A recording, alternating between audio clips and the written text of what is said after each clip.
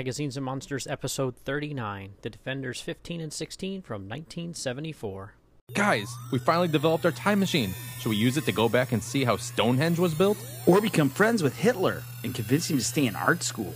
Or we could go back in time and get the comic books we missed. Yeah! The Comic Book Time Machine. A journey back in time to explore comic books. Good and bad. Whether from 7 decades ago or 7 days ago.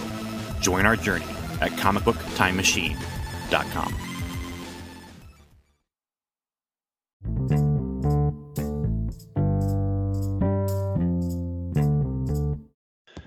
Hey everybody, Billy D, aka Doc Strange here, back with another recording for the show. And this episode has been a long time coming. My guest and I just talked off mic for a minute, and I did not realize it was 2 plus almost 2.5 years ago when I reached out to say, hey, how about we talk about this? So this is going to be a fun one. This is going to be good. Talking some Defenders here with my buddy Dallin B from Twitter here. How are you, buddy? I'm very well, thank you. Thanks for having me. Yeah, thanks for being on, man. Like, you and I have been friends on Twitter for a while. Both love comics and music and all that kind of stuff. So I thought, oh man, I know he loves crazy comics, so got to talk Defenders. Well, this is the first time we've talked, period, except online. So I don't even know how you like to be addressed. Is it Billy or Doc Billy's Strange cool. or Dr. Yeah, Delicious? Yeah, Billy's cool, man. Okay. That's cool. Yeah, man. It's online, and what people are like in real life is sometimes a really different thing. But I'm just a goofball in real life, just like I am online too. Love comics, and movies, and music, and that's pretty much me, man. I do love the fact that you pretty much post at least one good or bad joke every day on Twitter. Oh, yeah. If I find something that I find funny, I put it out there, even though maybe nobody else does. No, I love it. I appreciate it. Try to be positive, try to be fun, just try to talk about good, cool, fun stuff. No, I always try to keep the negativity, away, because it's just, that's what I'm trying to do, man. Trying to always be more positive. Trying. But, so yeah, man. So, for those that don't know you, you are a professional musician, which is super cool. You and I were just talking. You've been playing out a lot lately, but the entertainment industry got hit pretty tough with the pandemic there. But you're getting back out there, and you're hitting the music scene again, which is awesome. You were just, like you said, you were out last night, right? Oh yeah. 2 nights ago was like the crazy, 21 and over club show. Last night was what's typically a boring corporate show. We were entertaining a bunch of people that were raising money for a charity. Gotcha. It's hit and miss, but last night was a lot of fun. We had a great group of people out on the dance floor, and it was a good night. Cool. Yeah. And you're out in California, so there's plenty going on out there plenty of things. No, I'm not in California. I was in California for about 14 years, but I live in Arizona. Oh, that's right. Yeah. I forgot about that. Yeah, you and another mutual friend of ours, Karen, she moved to Arizona too from Bronze Age Babies there. She was out in California. She moved to Arizona too, man. Arizona must be the place to be. I've been here longer than I was in California now. Wow. But I was doing a lot of commuting, and I met my future wife and got lured out here. But I love it. Yeah. Yeah, the only thing I don't know if I could ever live with is how hot it gets out there, man. I don't know how you do it. Well, I grew up in the Midwest, and it was, long, cold winters where you're basically ducking from one heater to another. And it's just the opposite here. It's just a long, hot summer where you're ducking from one air conditioning to another. You get used to it. Yeah, I'll never forget. I was out in Las Vegas many years ago, and when my wife and I got off the plane, it was 110 or 115 degrees, and I was like, what the heck? I felt like somebody was holding a hairdryer in my face when the wind blew. I'm like, wow, this is nasty. Yeah, I remember. I have a memory like that too. We're flying from LA to Phoenix to play a show, and walking out the doors of the airport and just whoosh. Yeah, it was nuts. Yeah, I think I'd spend all day inside, like you said, in front of an air conditioner. Yeah, that's kind of me. So yeah, man, the Defenders. I think I actually heard you talk to Rob Kelly on his Treasury Cast, some Defenders. Did I not? You did. You contacted me. You said, I heard you on the Treasure Cast, and what would you think about, talking to some more Defenders? Which, I mean, I'm always up for talking Defenders. This is only the third podcast I've ever done, and all three have been talking Defenders, which is fine. Oh, that's awesome. I don't mind being pigeonholed because there were studies done, a lot of research, a lot of money spent, and I don't know if it was Harvard or Yale.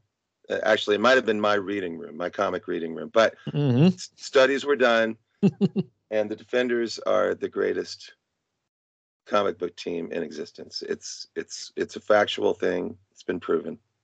I agree wholeheartedly. I don't know that the rest of the world will buy in on that, but people always qualify it. They say best non-team. No, best team, best non-team, best team, both. Yeah, it is definitely one of my favorites. I mean, I'm a huge Doctor Strange fan, so that probably has something to do with it. But I do love the supporting cast as well. But yeah, there's not as many Defenders fans out there as I thought there would be. When I was like, wow, this is the coolest thing ever, and you get online, you think everybody must think they're the coolest thing ever, and you get online, and you're like, no, not everybody does. Everybody's like, that was weird, man. And I'm like, yeah, but weird is fun and weird is cool. Oh, like, man. Well. Growing up reading Marvel Comics, I was always way into, I don't know about you, but the B list, the C list, the D list characters. To me, that's what made the whole universe so much fun. And it never occurred to me till just this week. I'm not sure if that's why I love the Defenders so much, or if maybe the Defenders is why I became such a fan of all those off-kilter, weird guest star characters, because that's what Defenders is all about. You never knew who was going to show up. Yeah, absolutely. And when I went back, I read this. This is one of the first stories, these two issues, Defenders 15 and 16 from 1974. We're going to talk about them, but these are actually some of the first, if not the first issues of Defenders I ever had. Well, I wondered about that. I wondered why you chose this story. That's cool. Yeah, and it's just funny. Every time I think the Defenders, I always think of Steve Gerber because he's one of my favorite writers. Yeah. And he wrote some really, really cool Defender stories, but he didn't write this story, which is kind of interesting because, it's a weird story, but it's definitely not Steve Gerber. It was Len Wein that wrote these, which is kind of wild. I don't usually think of Len Wein when I think of weird stories. I just think of, regular superhero stories. Well, Len wrote the very first issue of the Hulk it's the first comic I remember plucking off the spinner rack. I don't think it was the first comic I had, but it's the first one I remember buying.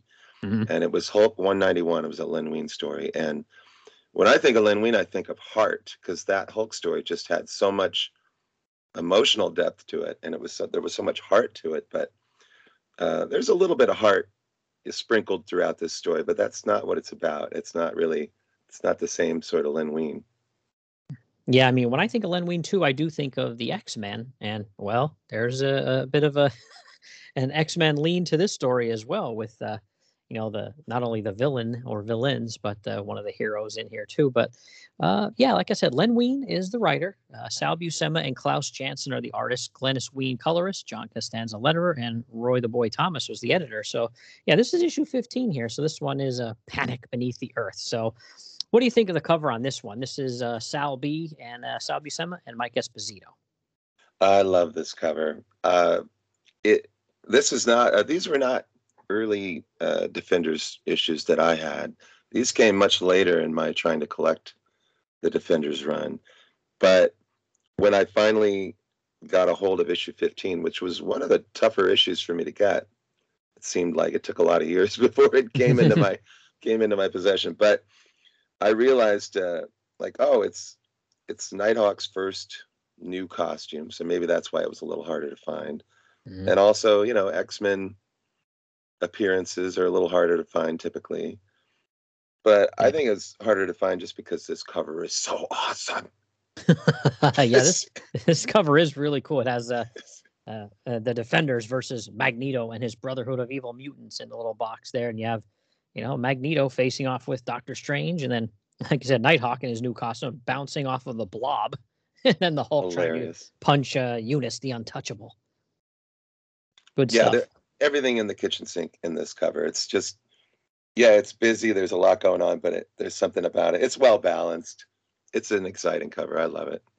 Oh yeah, me too. And I'm a Sal Buscema apologist. To me, he does no wrong. So maybe I'm not the best to say about this. I mean, as a kid, I feel like I held every artist up to, his brother. That was, John Buscema was kind of the be all end all for a long time for me. Yeah. And it took me a lot of years to realize that even I was giving Sal short shrift. I almost appreciate his output more than John's these days. Yeah, when you look at Defenders, he did a pretty good run on this book, and stuff like I'm trying to think of what else. Hulk, he did a ton. And if you're a Rom fan, yeah. I mean, yeah, he had some, and those are some really long runs on books too. By the way, it's not like he was only on for 5 or 10 issues and that was it. He did some really, really long runs in those books. And I barely know him from Spectacular Spider-Man. That was a book that I collected from issue 1 through around, I think, issue 70.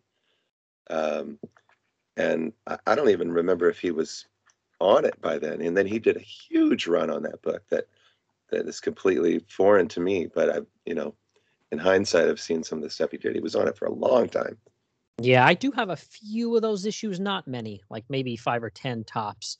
Yeah. And there is some really good stuff in there. I think he penciled and inked himself in those, and some good stuff in there too. I want so many back issues from the Bronze and Silver Ages. It's really tough for me to ever get excited about seeking anything out, post Bronze Age eras, just because I love those other 2 eras so much. Not that the other ones are terrible or anything like that. I want so many things. It's just, I just don't even think of them. I don't even think. I'm getting more trades now than I ever have, just because some of the things I thought the back issue market has gone crazy price wise. So it's like there are some of these books where I get a trade for like $20, and I'm thinking, all the singles would have cost $150 or $200. It's getting rough out there for a single issue guy.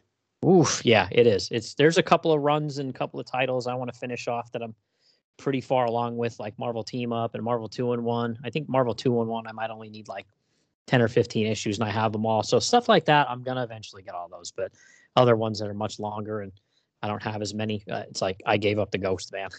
Yeah, when I see issues that are out of reach now, and I start to get a little depressed about it, I just have to think about all the issues that I was lucky enough to snag up in the last 10 or so years, and I have to be happy with that, because I definitely completed some runs that I probably wouldn't be able to complete now. A couple new movies come out, and then all of a sudden, I guess I'm never gonna have those single issues in my possession.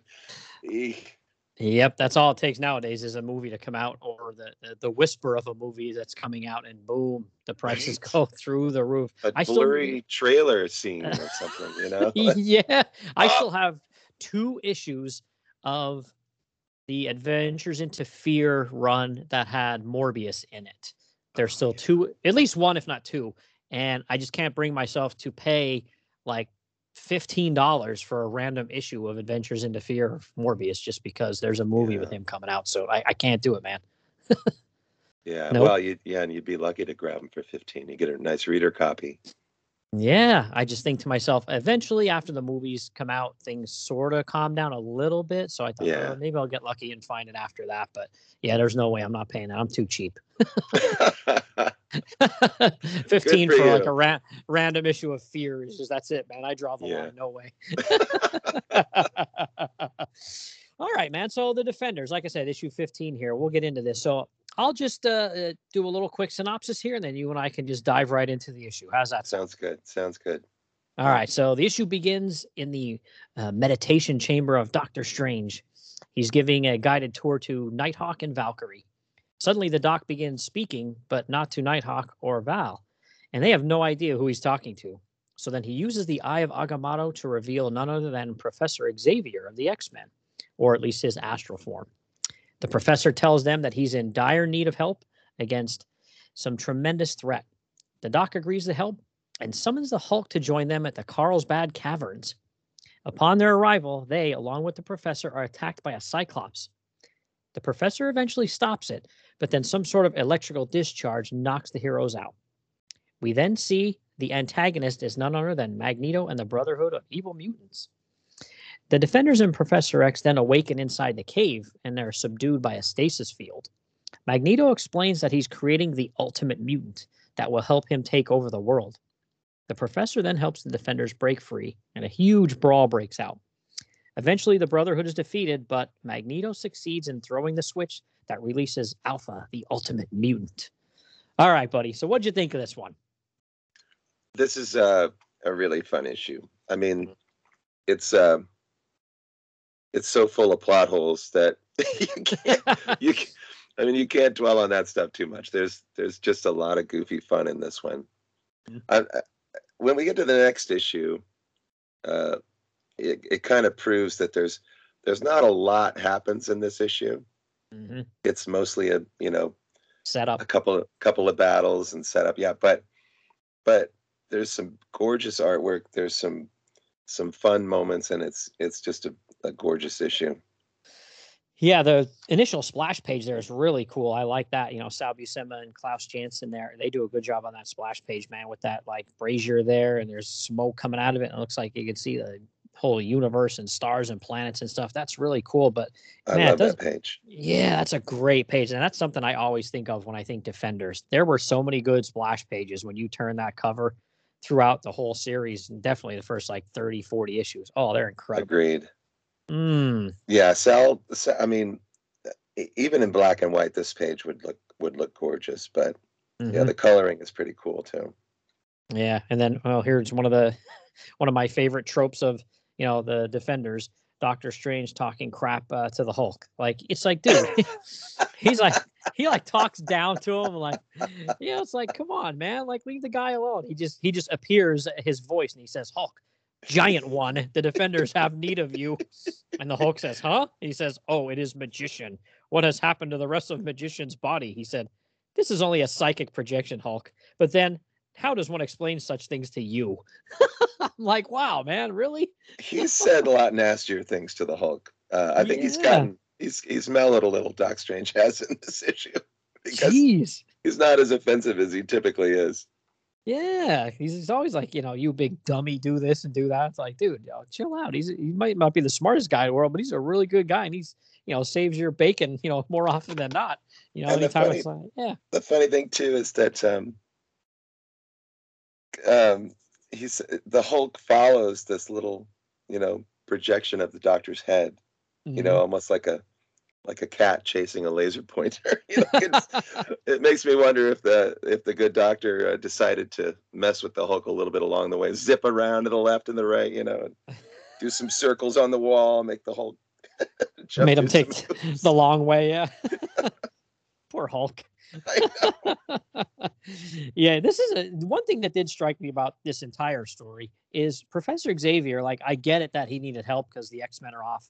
I think it says in an issue of Marvel Team Up or something like that, they got, sent here or there that they couldn't help. So I get it that he needed help. And, he does help out like a tiny little bit when they get attacked by that Cyclops. But otherwise, all he does is sit there and like bark out orders. Doctor Strange, do this. Doctor, do that. It's like, dude, like, he can either help or like chill out. It's bossy. I love the fact that that Xavier is a part of this, but it seems like, maybe it would have been more interesting if Doctor Strange was predisposed and Xavier took the place of Stephen. Mm-hmm. Yeah, because he is kind of like, it's kind of like, well, is Xavier one of the Defenders in this issue, or are the Defenders like the new X-Men? It's kind of a yeah, maybe Xavier's an honorary member now of the Defenders or something. But I did like the part where, once Xavier and the Defenders get captured, they're kind of like, hey, like last time we saw you, Magneto, you were getting, captured and beat down by the Avengers. Like, how'd you, get loose and, get into all this, technology and stuff here that he has, that he's, cooking up this new mutant with. And they recap that in Avengers 111. It shows the Avengers capturing him, and they put him like, where does it say they they left him to serve his sentence at the very center of the earth. Oh my God! I It's mean, like, geez, they left him for dead, is what they did. That's yeah. I mean, last time I checked, yeah.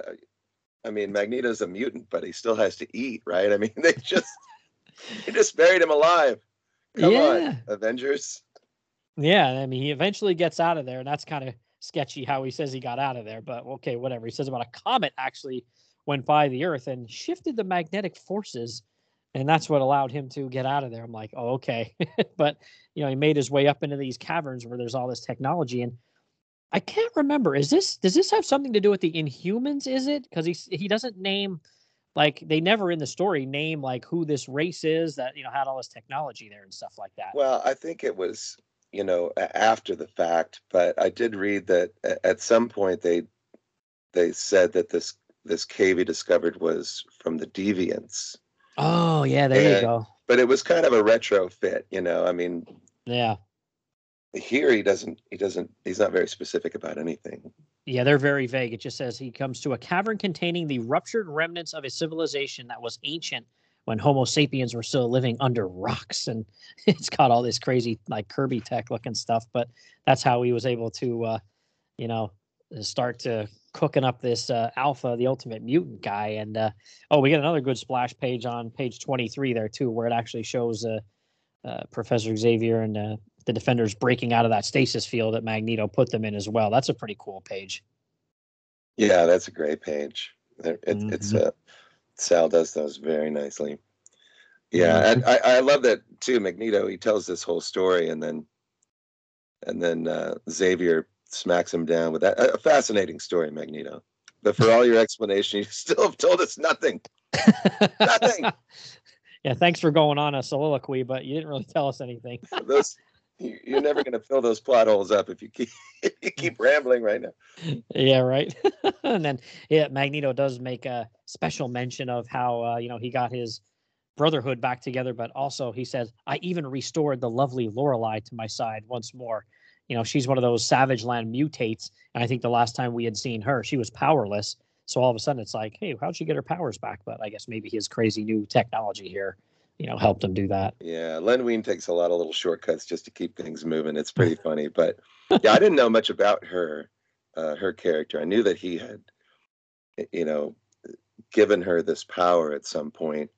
Mm-hmm. But it's funny how Marvel, they've always played loose and fast and loose and fast and loose and fast with the term mutant. If you give somebody a power, how does that make them a mutant? Yeah. I mean, that makes any superhero mutant, but don't you have to be born with that gene? You would think.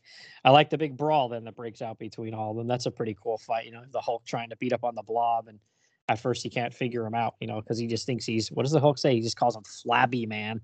That's my favorite. That's my favorite. The Defenders comic is so known for the nicknames that get thrown around, and it's usually the Hulk coming up with these nicknames, and it never gets old. Flabby Man. Yeah, the Defenders is definitely not PC for sure. Some of the names and things they call each other and say to the villains in the stories are definitely not. And the things they call each other. I mean, the Hulk has nicknames for everybody, but then, you've got Nighthawk calling Hulk lettuce lips sometimes and things like that. It's one of my favorite aspects of it. Yeah, I like Valkyrie too, man. She's just like, I think I'll take my sword and try to like cut this guy in half. It's like, wow, she's not screwing around. Like the Hulk's like, I'll punch somebody. She's just like, I'll cut somebody in half. Wow. These are not characters that I'm all that familiar with. I mean, I read Uncanny. Well, it wasn't Uncanny yet, was it? It was just X-Men. I read it from about 90. I started with issue 98. Mm-hmm. And I don't have a lot of experience with the earlier, the very first run before they went into reprints. But, like Eunice the Untouchable, I don't remember him at all except from this. Mm-hmm. And then Mastermind, he was a really early X-Men villain, right? Yeah, he's been around a long time. Yep. Yeah, that crew that's there now, those three, not Lorelei, but the other three, they were like super early, like single digit Brotherhood against the X-Men, single digit like Silver Age issues of X-Men. I think, Gotcha. you know, early on too, you had Quicksilver and Scarlet Witch in there too. They were part of that little crew. But yeah, those are some tough comics to get through. Like, you know, just dialogue alone. Sometimes you're just like, wow, man, like they're a little bit of a slog to get through, but they're fun. I like listening to other people talk about them, so I'll listen to podcasts that'll talk about them. There's a good one out there.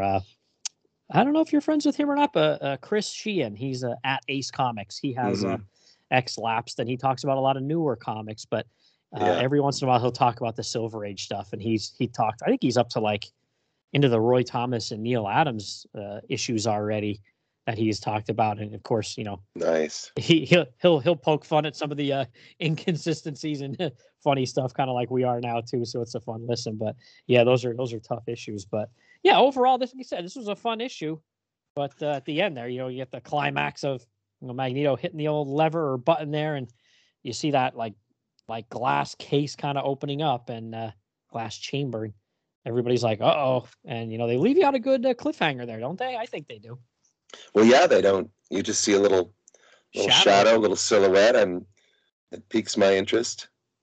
Yeah, and then so I love the next issue. It's like, Oh, wait a minute. Wait. Let's real quick. Yeah, go ahead. The very beginning of this issue, we glossed right over Nighthawk's new costume. Oh, yeah. Mm-hmm. Where I love it. Oh yeah, I mean, he's a favorite character of mine. I've always loved this outfit. He's cool. But I think it's funny how they just kind of, it's just, oh, by the way, I have a jetpack now. You know, it's just, Yeah. I can fly. No, it's great. But his original costume that the character debuted in had its own charms. Had a bigger beak than this one. Yes, it was really weird looking. This one's way better, I think. Yeah, absolutely. I like how he's just trying to always goof around too. Like Doctor Strange is all serious, and you know, this is the cauldron of the cosmos. And sometimes I sit around here looking at this thing for hours, and he's like, yeah, somehow I didn't figure you as the type sit around playing solitaire. And he's like, where do you hide the pool table? Doctor Strange, forgive me, I own no pool table. It's the best. It's the best. Yeah, they actually had some really great personalities in this book. A really good mix of characters and personalities, and that's another reason why I love the Defenders. Yeah, there were a lot of. Oftentimes, there were a lot of a-holes in the room at the same time. Oh yeah. So they're bouncing off each other. You know. Mm-hmm. Not a lot of etiquette. Yeah, no, not for sure. Which is why Val is such a great addition to the team. Yeah, You know, She's I've often good. said that I like the parallel that she came in the fourth issue of the Defenders, sort of like Captain America in the fourth issue of the Avengers, you know, and then quickly became like the what you think of first when you think of the Avengers. You think of, I think of Cap and Thor and Iron Man, but Cap was always, almost always the leader. He was keeping the things together, and Val sort of became the most important Defender. She was in the book the longest, I think. Yeah, you figure like they changed characters quite a bit, but her and Doctor Strange were probably the most like in the most issues of the series out of all the people, because the roster sometimes would change like drastically. Yeah, but she's a nice she's a nice element to kind of calm down all the testosterone, even though she has a little bit of her own. Yeah, I like her. She's like tough, but she has, this other side to her that, she's in this other woman's body basically. And there's always that, like, she wants to figure that out and stuff. They usually I think they did a pretty good job with her throughout the series. You know what I mean? Yeah, you can always do better. Hindsight's 20/20, but I liked having her in there. I thought she was a good character. Yeah, I agree. And there's a awesome moment coming up in this next issue, an awesome Val moment for me. Well, okay, let's jump into that one then. So again, Len Wein, like we said, he wrote this one as well, and then Sal Buscema, and then Mike Esposito is the team inside here, and then Glynis Wein, colorist again, and then Charlotte Jeter, letters, and Roy Thomas, editor, and then this one was Gil Kane and Frank Giacoia cover, and then of course, there's some faces redone by Romita because that's just the way it was. But what did you think? Do you think so? You think their face is redone?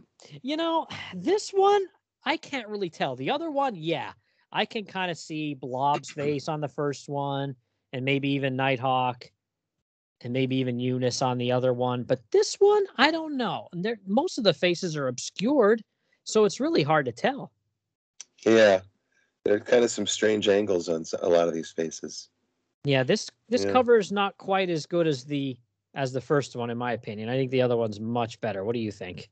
Yeah, I agree. In fact, and the other thing too is that this issue is a little bit confusing, a little spoilery, you know. Mm-hmm. Yeah, because you have this cliffhanger character that we haven't seen yet, and he appears on this cover twice.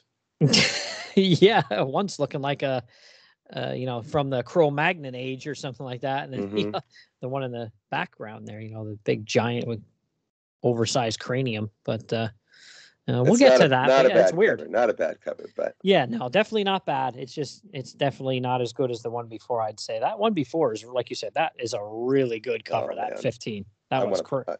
I'd hang that poster. Yeah. So.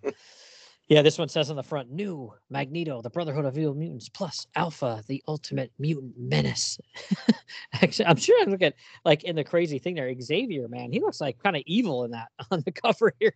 He's not a very big, but he looks like he's getting, like, pissed off, like he's really like a villain or something. Those eyebrows are getting out of hand. He needs a wax him or something. That's what Dragon Fang is for. So, well, there you go. Val to take care of this. She'll those eyebrows. She'll help him out. Wow. Yeah, we know she's not shy with the sword there. So, but all right. So here we'll jump right into this one, and then we'll go from there. So we finally see Alpha, the ultimate mutant, and he seems to be at Magneto's beck and call. He easily turns away Doctor Strange and the Hulk's efforts to stop him. But then he transports Magneto and the Brotherhood away, leaving the Defenders and Professor Xavier trapped in the caverns. They eventually get out and begin to search for Magneto and his crew. Speaking of Magneto and his cohorts, they have made their way to New York City and take the UN building by storm. They demand to be made absolute rulers, and then Alpha rips the building out of the ground and into the sky where it levitates. Professor Xavier and the Defenders show up, and they battle rock monsters created by Alpha. Then Alpha himself, the behemoth defeats them with ease, but then Professor Xavier notices his cranium is getting larger, so he tries to reason with the now much smarter Alpha. You see, his powers grow with every use of them, so apparently does his intelligence as well. Xavier convinces him to use his mental power to determine who the real villains are here. And then Alpha turns on Magneto and the Brotherhood. And with a wave of his hand, he turns them into infants and then flies off into space. So what did you think of this one overall? Even though the previous cover is better, I think this issue is more enjoyable. Mm-hmm. And even if it's only for the last page, the final page alone, which I don't want to get ahead of ourselves, but yeah, I really enjoyed this issue too. And again, there's there's just the right amount of goofiness. There's a lot of stuff that doesn't really make any sense. But I mean, some of the even the Brotherhood of the Evil Mutants, their powers are pretty malleable from issue to issue as far as what they're doing. We've got illusions that are tangible, and then illusions that maybe aren't as tangible, and it's just funny. Yeah, that first one seemed more like just a regular superhero comic to me, where this one seems more like a Defenders issue. Yeah, the first half of this story is a slugfest, and then it switches gears, and now we've got this interesting moral story. It's kind of like I don't know, a little bit like a Twilight Zone episode or something like that. But I love the way it progresses, and I love the way Alpha subtly shifts throughout the issue. I think that part of it's really clever. Mm-hmm. Yeah, he looks like, on that first splash page there, he looks just like a big, huge, muscular guy, almost like a pro wrestler. Yeah, he just looks like he's just a brute. Mm-hmm. Yeah, and then everybody's just like, not sure what to do with him, and the Doc zaps him in the face, and he's kind of like, "Hey, what's going on here?" But then he immediately knows how to make like a invisible force field around himself that nobody can even harm him, touch him, nothing.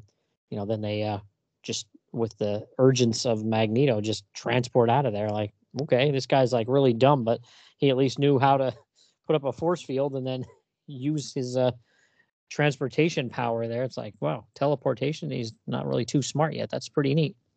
I think it's pretty funny that Han shot first. Yeah.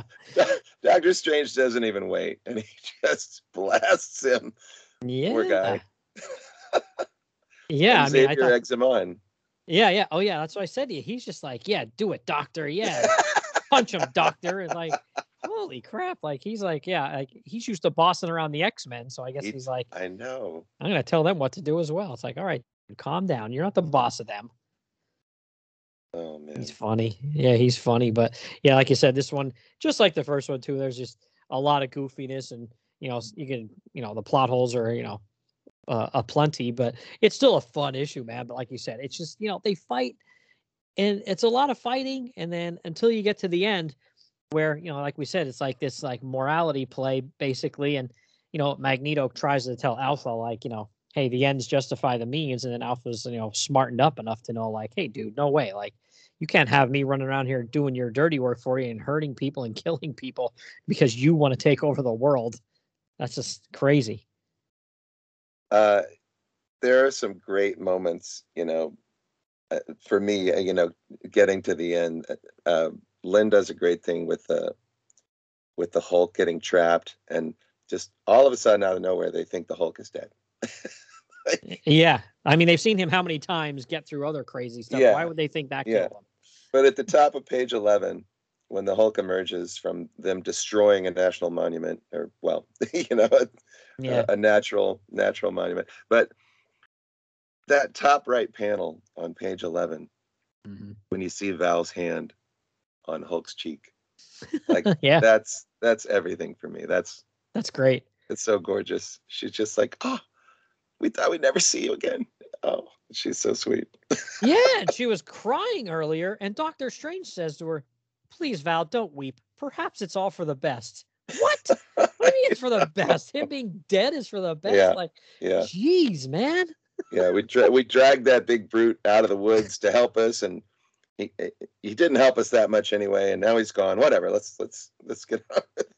Yeah, perhaps now the Hulk has finally found peace. Yeah, okay, because he's trapped in there and almost dead. Like, come on, man. Dr. Strange, man. Yeah, no mercy. He's like a Cobra Kai guy. No mercy, man. And the fact that he just conveniently can't teleport them out of there, I don't know. Yeah, usually you'd think he was up to that task, but that same page you're saying about 11, I like that next set of panels right underneath there where Val has her hand on the Hulk's cheek, where it's Professor Xavier using his powers. And, the first panel kind of shows him, using his powers with all these like lines around him and stuff like that. And then the second one focuses more in on his face and head. And then the third one on his eye, and you can see Magneto in his eye. I do like that. That's pretty cool. Unless I'm grossly mistaken, we shall find Magneto and his companions prowling the streets of, if you couldn't guess it, New York City. I mean, isn't that where the Marvel Universe always takes place? So we're back to New York. Yeah, I'm thinking to myself, wouldn't Washington be a better place for them to go to and start this, their conversation? But I guess not. I guess New York's cool. Well, DC's not. Because they're interested in every country, not just the U.S. He wants to rule every country. Yeah, too funny. But yeah, like you said, too, I like the subtle difference of how throughout the story, they change. Alpha starts changing from this big, muscle-bound guy that just, all he wants to do is like, fight or smash things, almost like a Hulk mentality. And like his physical size starts to get a little bit smaller, but his head starts to grow and he starts to get smarter. I really do like that, Len, and then of course Sal with the art did good there. I think Sal did a great job. There's also you start to see more expression on Alpha's face. On page 14, first of all, the bottom right panel on page 14, you gotta laugh because they're like, it's Magneto. He's back. He's come back to destroy us. And Magneto says, "No, human, only to talk," as he throws this guy across the room. Yeah. Thinking, geez, that guy's going to have a broken arm or a leg or something. But you can kind of see Alpha's face in the middle of the page when Magneto throws those cops. You can see him like he's starting to register, like, wait, whoa, what'd you just do? That's not cool. And in the middle of page 15, when he says, help you, you're just getting a lot more emotion, and it's just, I think it's really nicely done. Yeah, I like when he, stands up to him too. Like, I think it's, what is it, maybe page 17 where he says about, destroy them. And he's like, destroy them? Why? He's starting to question him. But he's still not quite there yet. So Magneto just kind of has to like raise his voice and shake his fist. And he's, okay, I'll do it. But like you said, it doesn't last long though, because eventually he gets smart enough to say, hey, wait a minute, like, this isn't right, and I really like that. That is probably my second favorite part of the book. Like you said, the last page. I'm sorry, you can't beat that. That's one of the best pages ever. In the previous issue and in this issue, we get a couple of really cute moments where the Hulk is pushing Professor Xavier in his wheelchair. It's just so cute. In this issue, it's on page 16. You've got a couple of shots of him pushing him in his wheelchair. It's really cute. Yeah, well, I like when they were, the Hulk holds Professor Xavier in a wheelchair, and that's how they were transported. Yeah. Doctor Strange flew over the top of them and used the eye to, like, levitate them. It's kind of crazy. Couldn't get him out of the caverns without Dragon Fang, but I can fly us across the country. Yeah, really? It's crazy. I love it, but... All right, so before we get to the end here, anything else you wanted to mention before we get to the last hurrah here? No, I can't think of anything else offhand, but there's a nice little slugfest that happens in here too, and Alpha starts to use his powers in a different way, which is a lot of fun. Yeah, makes Nighthawk dizzy. He messes with Valkyrie's legs. He turns the Hulk to rock or something. I mean, it's pretty cool. And he even tries to reason with them too. He's like, please surrender yourselves. I have no wish to do you any harm. And that's when Xavier's like, wait a minute. He doesn't really want to hurt them. Like, that's when he really is like, aha, I know something's going on here. And he talks to him, and says about it. In the middle of 26, those middle panels, you see Alpha and then you see Xavier, and they're starting to look a lot alike. They do. Very much. And then Xavier says, Alpha's head different somehow. Cranium grown larger. Like, sounds more like the Hulk's dialogue. It does. But yeah, they look big. They look very similar in those two panels there. I mean, maybe Xavier was just like, wait a minute, this guy's bald just like me. I can reason with him. Yeah. He's starting to get angry. And that's my shtick. Oh, that's next thing you're gonna have a wheelchair. Get out of here. Yeah, Doctor Strange is about to go to town right after that, and he's here we go. Professor Xavier again with his bossiness. Sorcerer, restrain yourself. It's like, wow, dude. Oh my god. Yeah, he's used to yelling at kids, so he's like, I'm gonna tell these people how to. Xavier is the one that egged him on the first time when he was zapping away at Alpha. Yeah, 1 minute it's attack, Doctor. Now it's restrain yourself, Doctor. Hold on there. And then we get another fun splash page. Yeah. But oh wow. The splash page on 30 is a little disturbing the more you look at it, though, because that Alpha does not look gentle in this. He's not a big brute anymore, but now he looks really mad. Yeah, you almost get the feeling like, he's, weighing who's right and who's wrong on the scales of here, and all the heroes are on the left and the villains are on the right. And I'm thinking to myself, does he say, when judgment is reached, like, I almost think he's going to, kill whoever he doesn't deem worthy. Right. That's the idea you get, because he looks pissed off up there. He's going to destroy everyone. Yeah, and then, he basically says, Magneto, you lied to me. And Magneto tries to basically, say, yes, he cops to it. He says, yes, I did lie to you, but he basically says to him, that it's okay that I lied to you because, what I was having you do was in the best interest. And it's like, no, that's not okay, dude. You can't lie to people to manipulate them into doing what you want them to do. I did like that. I did like that Magneto admitted lying. That was kind of a nice touch. Yeah. Yes, I lied. I lie all the time. Oh, man. And then, of course, there's Alpha standing there in front of the Blob, who's a big boy, and Alpha's like twice the size of him. And he said, "You are wrong, Magneto. I'm not one of your kind. I'm not just like you." And he's like, "You're no more than a band of selfish children," and waves his hand at them. And you see them in this like energy field, and they're like, "No, no." And then Doctor Strange and Professor Xavier talk to him and basically say, "Hey, thanks for helping us out, pal." And he's like, "You people aren't very smart. I'm too smart for Earth. I'm gonna get out of here." He just goes blasting out into space. I wonder if Alan Moore was, was inspired by this issue. Yeah, could be, right? That's great. And then we get a very different looking Alpha on the very last page. Yeah, very alien looking. Very he went from early man to looking very much like Charles, and now he hardly looks human at all. Yeah, very, very alien looking face. Even if you took away the, large cranium, he still looks like very, like almost from like a 50s or 60s B sci-fi movie kind of alien guy. And then, whoosh out into space. And then we get some of that Len Wein heart on this last page when he says, "But some night, humans, when you look to the star-flecked heavens, I pray you, think of me."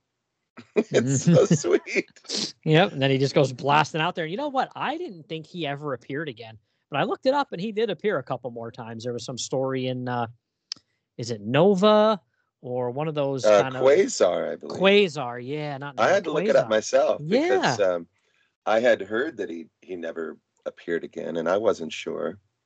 That Quasar series is one I'd love to get my hands on and read through. I'm sure I would enjoy it. Well, and I was pleasantly surprised that he was brought back. Keep your eyes open. They're putting lots of those epic collections out of all different kind of series. You might be able to get your hands on it that way. They're a good deal.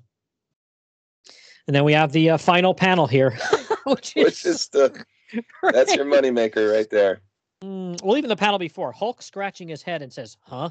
Big head man is gone. Flew away like bright star. Hulk doesn't understand." And then Doctor Strange, "Nor do you have to, my emerald friend. You need only know this. A godling passed among us today, and in passing left behind a most precious gift." Yeah, precious gift. He took 4, homicidal maniacs and turned them into babies. Oh my gosh. Oh, that panel with the baby Magneto with the giant helmet on his head still and the cape wrapped around him. Yeah, I mean, if Sal didn't get paid twice his normal rate for this page, then not all is right in the world, because he really knocked it out of the park. And to see the defender's legs, standing behind him for scale. I mean, it's just so perfect. It's great, and you know what though? This one story, it did lead to a bunch of stuff in X-Men. I kind of forgot about this, but they shipped those babies off to, actually it's 5 of them now. I'm saying 4, but no, there's 5. The 4 Brotherhood members and Magneto. I don't know about the other 4, but Magneto, he got shipped off to Muir Island to go be in Moira McTaggart's lab. And she like messed around with him genetically somehow. That basically she was trying to make him good, right? Yeah, trying to make him not be, grow up again to be evil. And then that one of those Shi'ar characters from space, I can't remember what his name is, but he came back there to Muir Island and like re-aged him back to adulthood. So there's part of that story again. This led to that. And then I think it was like the restart when they redid X-Men, when it was like the Jim Lee artwork and stuff like that. Isn't that the era where then, he kind of brings that back, and doesn't he, I don't know if he kills Moira McTaggart or goes after her somehow and like tortures her and stuff because he somehow found out that, she did that to him. Yeah. I don't know about those, the relaunched book. I don't have much knowledge of that one.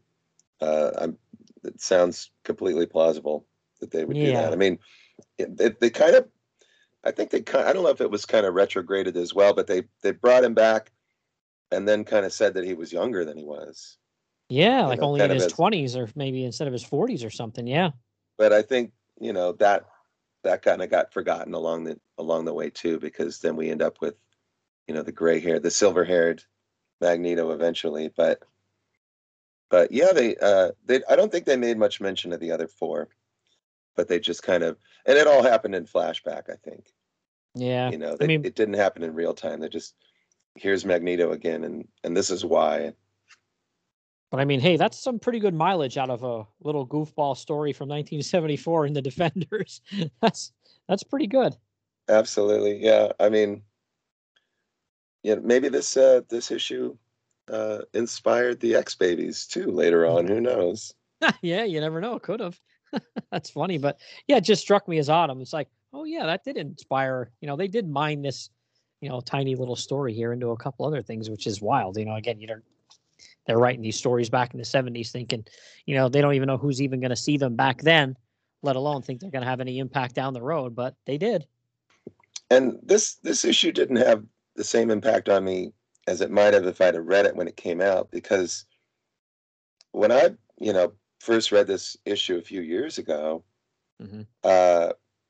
it just seemed like, oh, you know, it's the X-Men. The X-Men were ubiquitous when I started reading comics, you know, but they hadn't been publishing new X-Men stories for, I think, maybe almost 3 years when this came out. Yeah, And they were in it would hibernation be there. another year until Giant Size X-Men #1.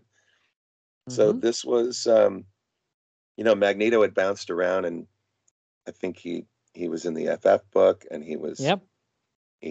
with the Inhumans, and here they reference the Avengers stories, but he was kind of a villain without a, you know, without a team. You know, the Yeah. X-Men were, and when they said special mission, that the X-Men were on special mission, their only special mission was that they were beating up on the Human Torch out of through some misunderstanding and Marvel team up, you know. But yeah, you know, it seems nowadays it just seems commonplace, but this was one of those rare appearances by Magneto, because he wasn't appearing in a regular book as a regular villain. Those Yeah. days were behind him.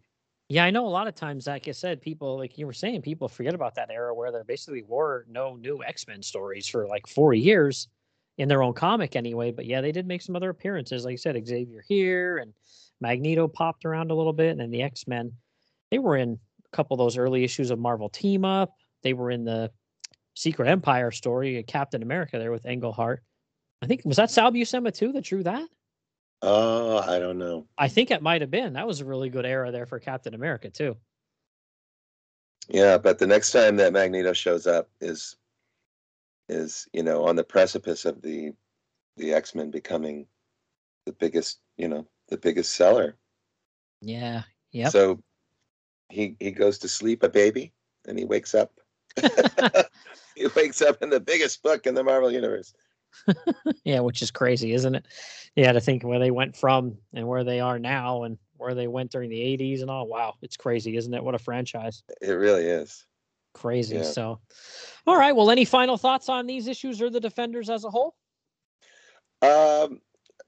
You know, one of the reasons I love the Bronze Age is because, you know, like we kind of talked about earlier, the earlier ages of comic books, a lot of times they were a little too goofy for me. You know, there wasn't sometimes there was hardly any rhyme or reason. You know, and when you got into the Bronze Age, they took it a little more seriously, but there's still a lot of goofy fun, you know, sprinkled in. Yeah. I think this perfectly encapsulates that. As the Defenders went on, you know, things got a little more serious. Not a lot, but you know, a little bit. But this was just, you know, Len Wein had to get a story out, and there's a lot of plot holes, but he crammed it all into 2 issues. You know, I'm just so glad this is not a 6-issue story. You know, it probably would be today. Yeah, easily, or you know, or a 12-issue event. You know, but this was just. Magneto's back, man, and he's up to no good again, and we got to stop him. And and I thought it was a lot of fun. Yeah, I love continuity and longer stories too, but I still love one and dones, or even just a couple issues and get a neat story out, and that's it too. And I don't think Xavier ever did show back up in the Defenders that I can think of. No, I don't think so. Run. Yeah, unless it was something very like oblique. No, I don't remember that at all. Mm-hmm. Yeah, so this was it. Yeah, it was a fun little romp. Yeah, absolutely. So, and if nothing else, we got Nighthawk's new costume out of it. Mm-hmm. Yep. And like I said, I'm all for it, man. To me, that was a huge improvement. Agreed. Mm-hmm. So, all right, man. Well, if anybody wants to seek you out, where can they find you online?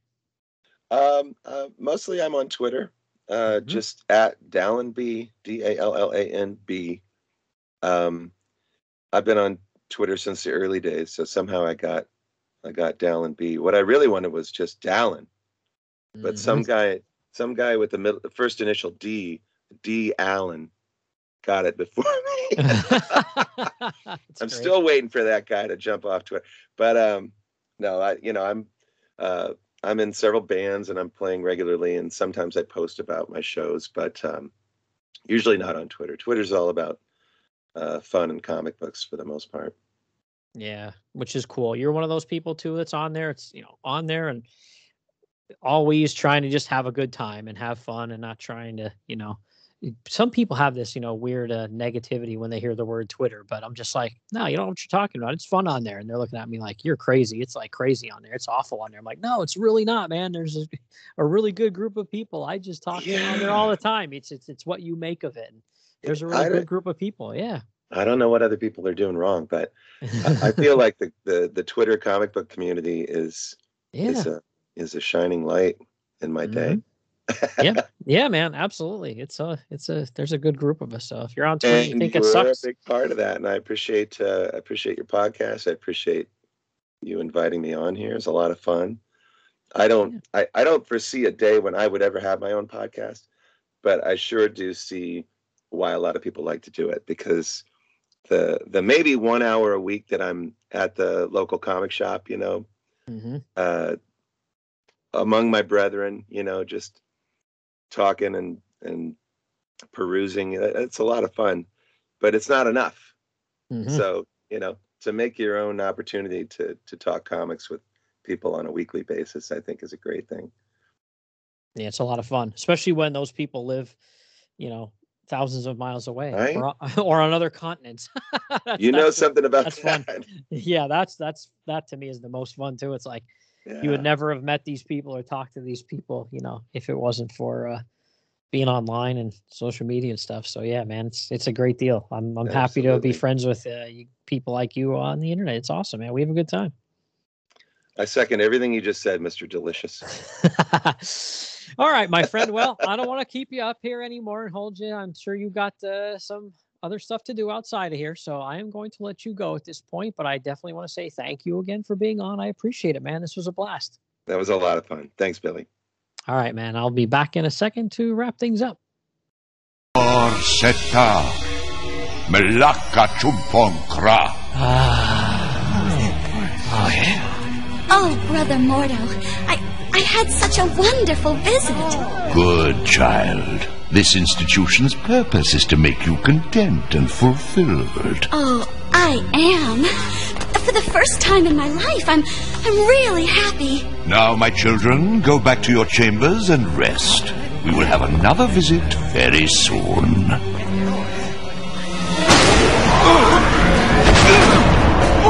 You have failed me, Master Dormammu. You did not retrieve the wand. I am doomed. Doomed! I need the wand of Watum. Bring it to me, no matter what the cost. Mordo. It can only be Mordo. But, Doctor, how can you be so sure that it's him? It fits in with his dark purpose. It is time you knew the whole story, Wong. Ours is a deadly rivalry that began years ago when a car accident ended my career as a prominent New York doctor. I lost the delicate touch that a surgeon requires and left me a bitter, broken man. Finally, in desperation, I trekked through the far corners of Asia to seek a maven known only as the Ancient One. I wanted an instant miracle cure, but the Ancient One told me to study with him, to learn his mystic ways and find the cure within myself. Alas, I was too bitter to listen. On my way out, I came across the Ancient One's student. His name was Mordo. He was attempting to destroy the Ancient One and take his place. I had to warn the old man. Mordo tried to stop me, but luckily, the Ancient One had known of Mordo's plot and was prepared. The Ancient One told me I had been tested and that there was goodness in my soul.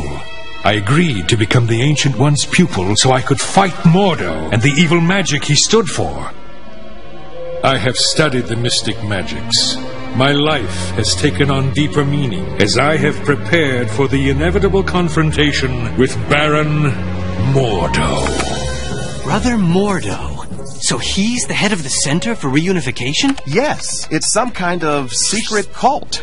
They say this Mordo fellow recruits his disciples with promises of reuniting them with lost loved ones. Mr. Robinson, call on line 4. First I lose Mary Jane to Harry, now to this dangerous cult. I have to find a way to save her. But what hold does this Mordo have over her?